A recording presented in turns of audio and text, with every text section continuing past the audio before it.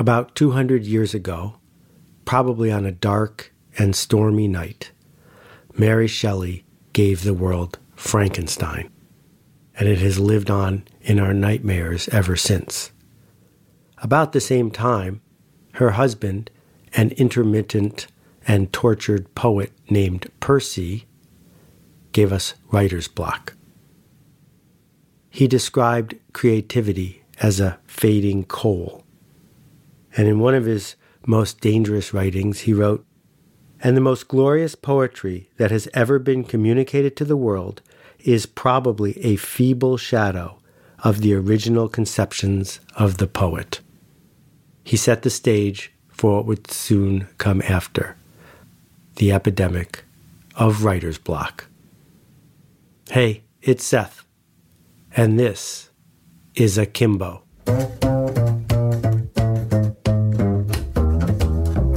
And now a word from ZipRecruiter, our presenting sponsor. Are you a pointy person? If so, you're a valuable asset to your employer. Hey there, I'm Ian Siegel, and I'm the CEO and co-founder of ZipRecruiter, the smartest way to hire. Being an entrepreneur and owning a business has been a dream of mine since I was a kid, and I've learned a lot of interesting things while turning that dream into a reality. Like, when you're hiring, why you should be on the lookout for pointy people. I'll tell you about it later in the show. I founded ZipRecruiter because businesses needed a smarter way to connect with the right people. Today, companies of all sizes and industries use ZipRecruiter to fill their hiring needs. And if you're hiring now, you can try ZipRecruiter for free at ZipRecruiter.com/Seth. 80% of employers who post on ZipRecruiter get a quality candidate through the site in just one day. So try it for free at ZipRecruiter.com/Seth. See you later in the show. The thing is, there's no such thing as writer's block. Joan Acasella has a great piece on this in The New Yorker, and in it, she describes the evolution of writer's block. It turns out Percy's poem, his writing about getting stuck, spread. It spread to the poets, and then it spread to the novelists. It spread to the psychoanalysts, and then it spread to the people writing screenplays. And then. So any copywriter, video editor, social media guru, public speaker who's worth his or her salt has writer's block. Because that juicy work, the work we seek to do, the work where no one's telling us how to do it because it's never been done before, that work with the fancy snacks and the big prizes, where there are clients and audiences and partners waiting for us to spin something out of whole cloth, that work, well, we get blocked. We get stuck. We get this malady that we've given a name to, writer's block. And there's no such thing. Plumbers don't get plumber's block. The plumber doesn't show up at your house when you have a dripping faucet and say, "Oh, I don't know. I'm really stuck. I'm blocked. I'm not sure. Do you have any whiskey?" No, there's no such thing as plumber's block. There's no ditch digger's block. There's no Lyft driver block. Why do writers, do creatives get this magic special exception?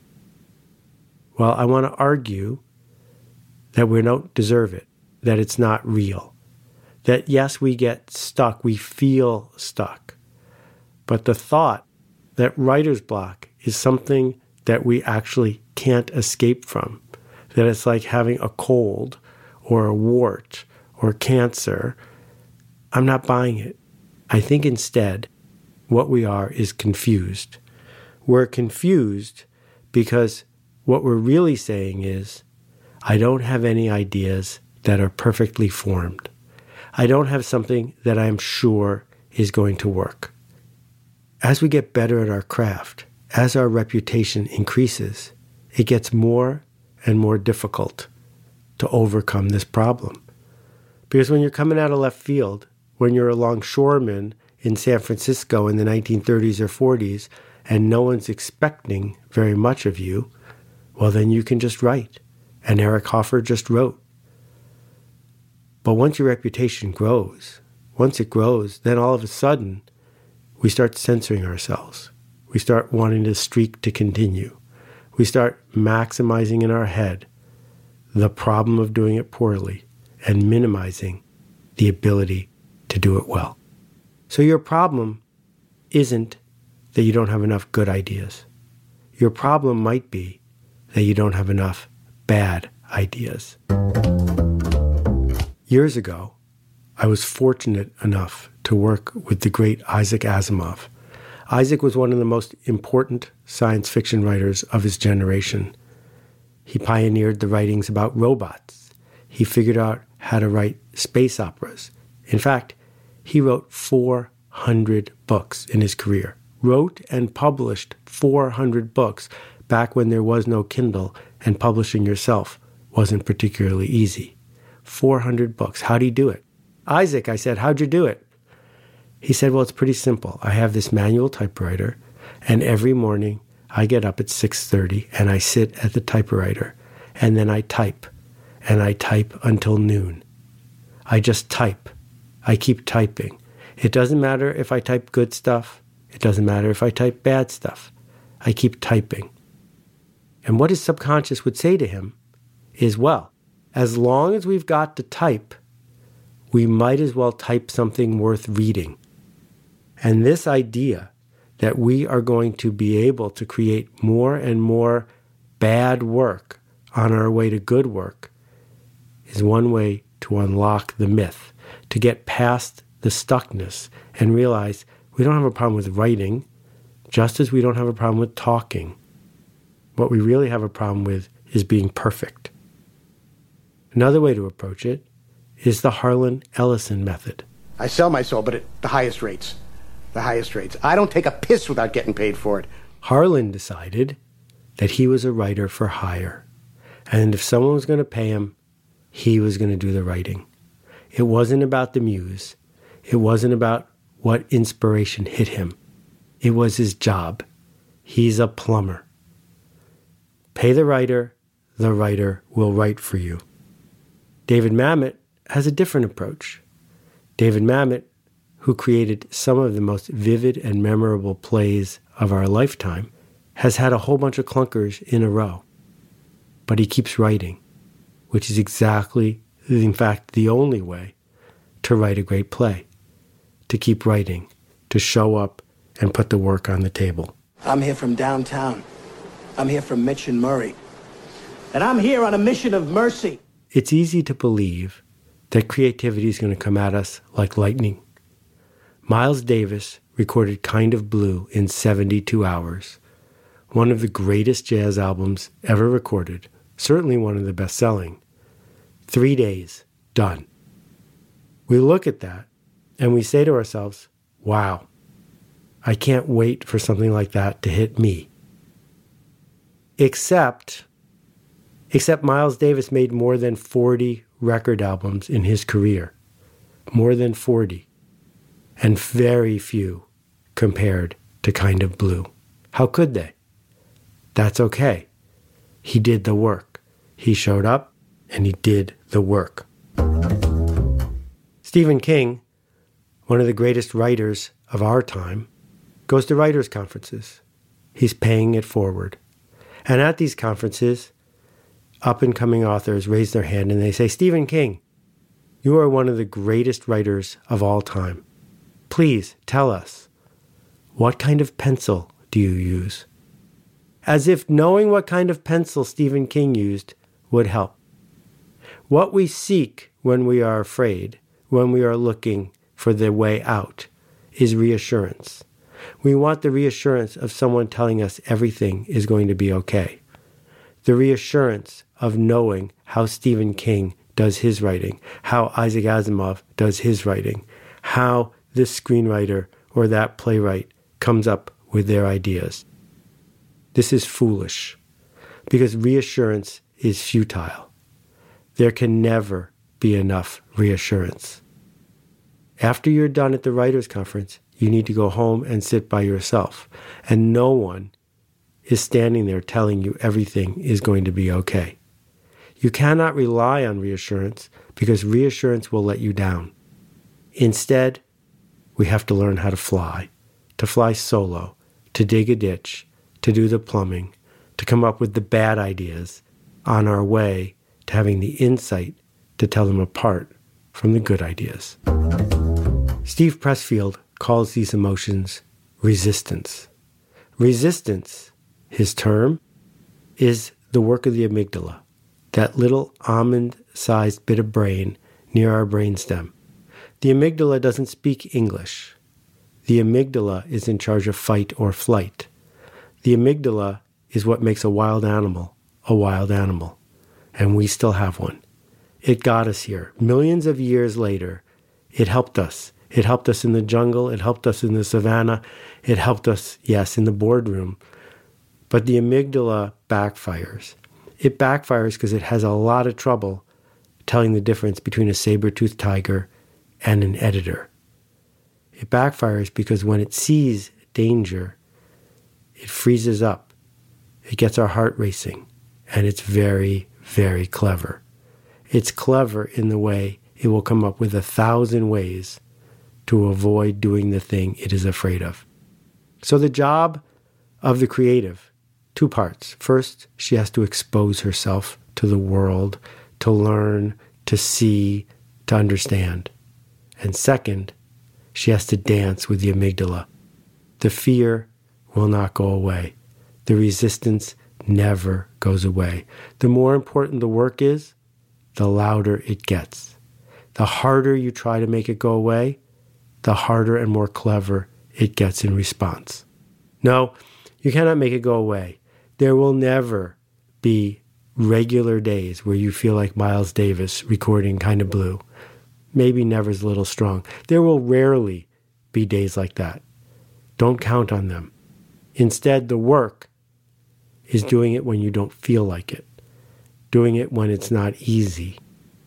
That waiting an entire lifetime to write that magic paragraph might be fun and easy in that moment, but that's not the work. The work of the professional is different. Roz and Ben Zander, in their beautiful book, The Art of Possibility, suggest a simple way for us to change our narrative. And the idea is to replace the word but with the word and.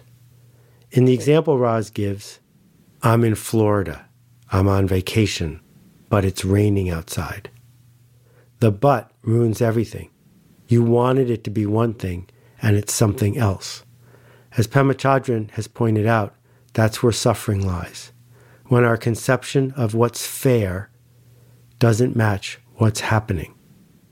But as Roz points out, we can replace the word but with the word and. I'm in Florida on vacation, and it's raining outside. So I can work on my cooking. I don't have to go to the beach. As soon as we embrace the and, we can get back to work. I have a deadline tomorrow. I have to write some copy, and I'm feeling blocked, so I will write down as many bad ideas as I can. That's fine, because now you're moving forward. You're sitting at the typewriter and typing, page after page after page. When I was in 9th grade, they opened a new high school in my town, so I had to start at a new school in 10th grade. And when they opened the new school, of course, they had a soccer team and a football team and a lacrosse team, but they didn't have a quiz bowl team. And in Buffalo, where I grew up, quiz bowl was a big deal every Sunday night on TV. We needed a quiz bowl team, and I wanted to be on it. So I went to all the trouble of starting the team, finding the advisor, building the little circuit board for the buzzers and everything else. And then we did auditions. And of course, at the audition, I came in 10th. Didn't make the team, but they let me be the coach. And I understood soon afterwards why I did so poorly in tryouts, because I was pretty good at trivia. I did poorly because I had a buzzer management problem. Here's the deal. If you want to win on Jeopardy, you can't wait until you're sure you know the answer. Because by the time you're sure you know the answer, someone else has already buzzed. The secret of buzzer management is not buzzing when you know the answer. It's buzzing when you think you might know the answer by the time they call on you. That second and a half, in between the time you buzz and the time the host calls your name, your brain is working overtime. Your brain dances with the amygdala, figures out is better off putting the right idea into the world than it is hiding. You become more afraid of being blocked than you are of doing the work itself.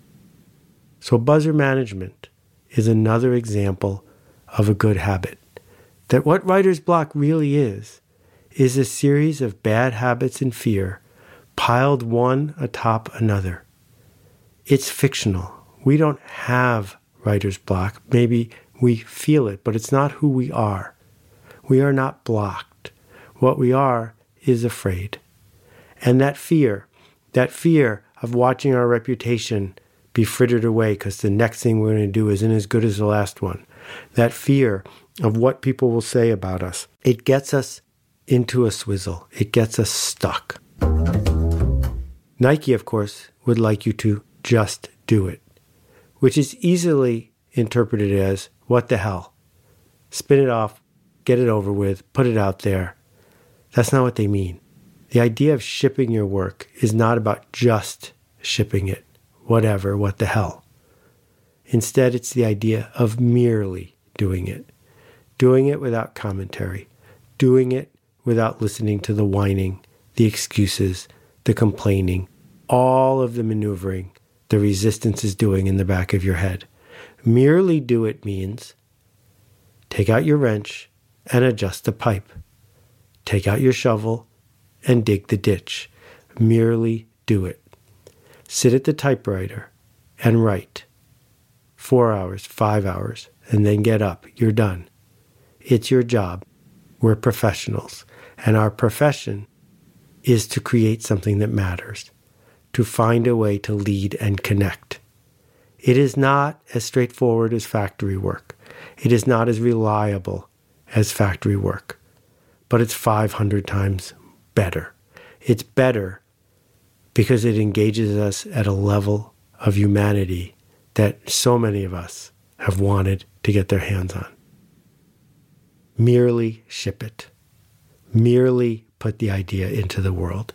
Merely arrive with the best that you've got right now. It's probably not perfect. It's definitely not good enough, but we can make it better. You can make it better. But first we must begin. We cannot persuade ourselves that something has afflicted us. We have afflicted us.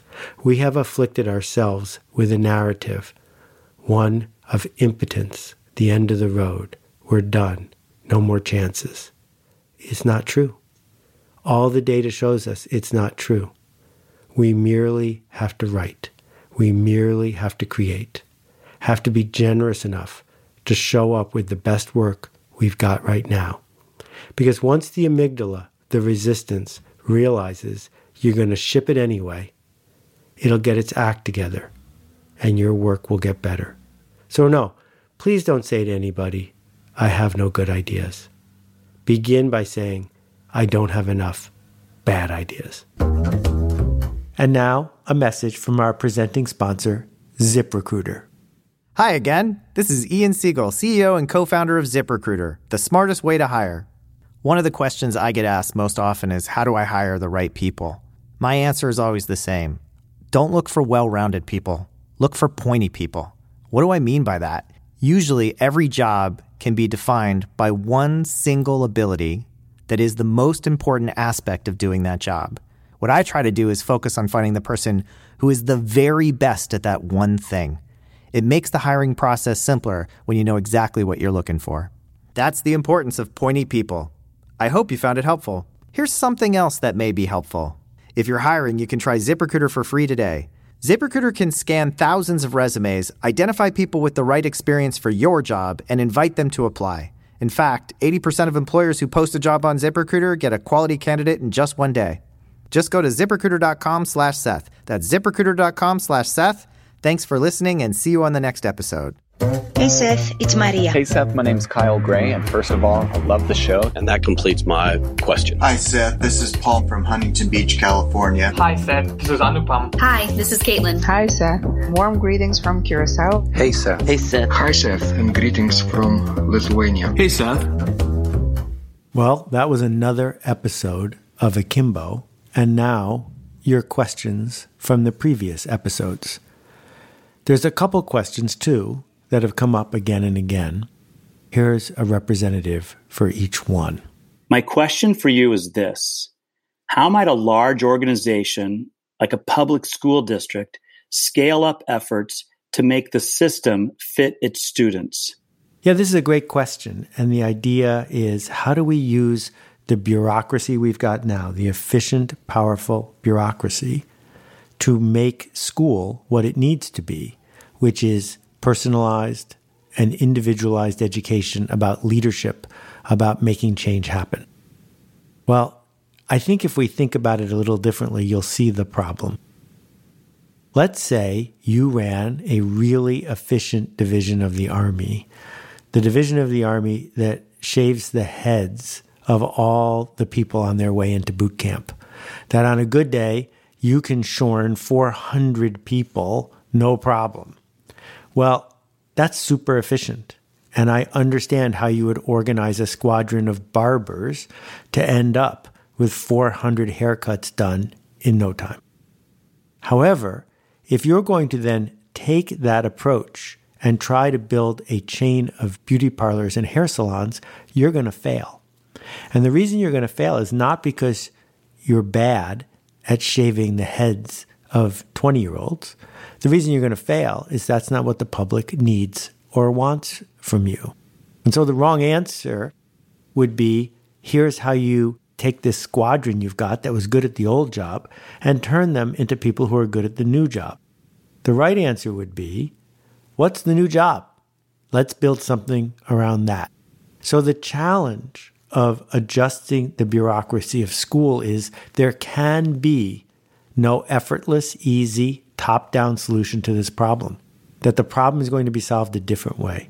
It's going to be solved by parents asking a simple question, what is school for? And if we can be clear with each other about what is school for, we will no longer tolerate wasting time and money doing things that school isn't for. And organically, with a lot of dislocation and pain and suffering and discomfort, but yes, organically, day by day, classroom by classroom, student by student, the school system will begin to change. But it will only begin to happen when we ask the question, what is school for? When you're in a creative, entrepreneurial endeavor, making your best art, for those edge customers, how do you grapple with the fact that the capital, the sales from that smaller audience might not be enough to really keep you going, to provide you with what you need to be making your next iteration of your art? Yeah, this is a poignant question, and one that I hear the most about this issue of making our art for the smallest viable audience, about treating different people differently, about rejecting the square tomato, about not pandering to the middle of the market, trying to make our social network scores go up at all costs. Built in is a contradiction, which is, how can I have a hit, an industrialized hit, at scale, at the very same time I am catering to people who aren't in the center of the market? And the problem with the question is it sets you up to fail. Because what you do is you rationalize as you try to move to the middle. You say, well, I need to cut these corners. I need to average this out, because if I don't, I won't be able to get big enough to pay the bills. But as you'll see from the people who make mediocre movies for average audiences and don't make a profit, as you'll see from the people who make mediocre music for the people in the middle and don't make a profit, and who run mediocre restaurants for people in the middle and don't make a profit, going for the middle, for the brass ring, rarely works. In fact, the successes all start at the edges, always. They're for the weird people, the people who didn't show up in a demographic study or a focus group.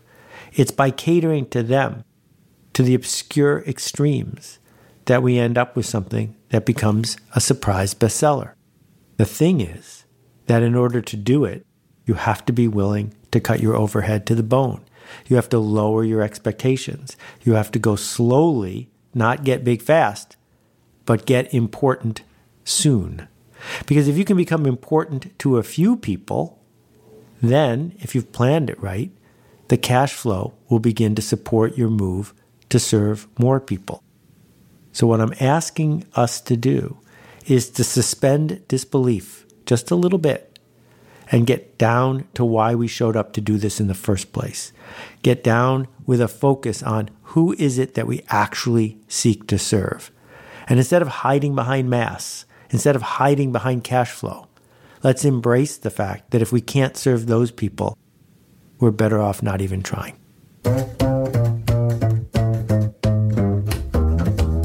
If you've got questions about this episode, I hope you'll check out akimbo.link and click the appropriate button. We'll listen to your question, and if we can, we'll include it in a future episode. See you next time. What are people saying about the Alt MBA? I needed something more, a way to level myself up and find a connection, really be challenged. Maybe I operated for 10 years in my life, and this is what was my best space. But then in Alt MBA, you learned what was your best on Monday, it's going to be better on Tuesday night. And you're going to do it in a space where everyone cares about you so much that they're not going to let you off the hook. Alt MBA, in fact, is not a course, it's a workshop. It's 1 month in which a professional coming from all over the globe can work with 100 other professionals that will make you a better leader. Not enough time. We know it's not enough time. Do it anyway. So many people want to self-edit. They want to say, oh, I have writer's block, all these excuses, basically. And so this is just an exercise in getting out of your own way. And also collaboration. It's more about how you think, what you're willing to offer yourself and the group. I have a clearer vision with my company and who I'm trying to build it for. Really having a lot of skills to speak more confidently about who I wanted to be and where I wanted to go. Find out more at altmba.com.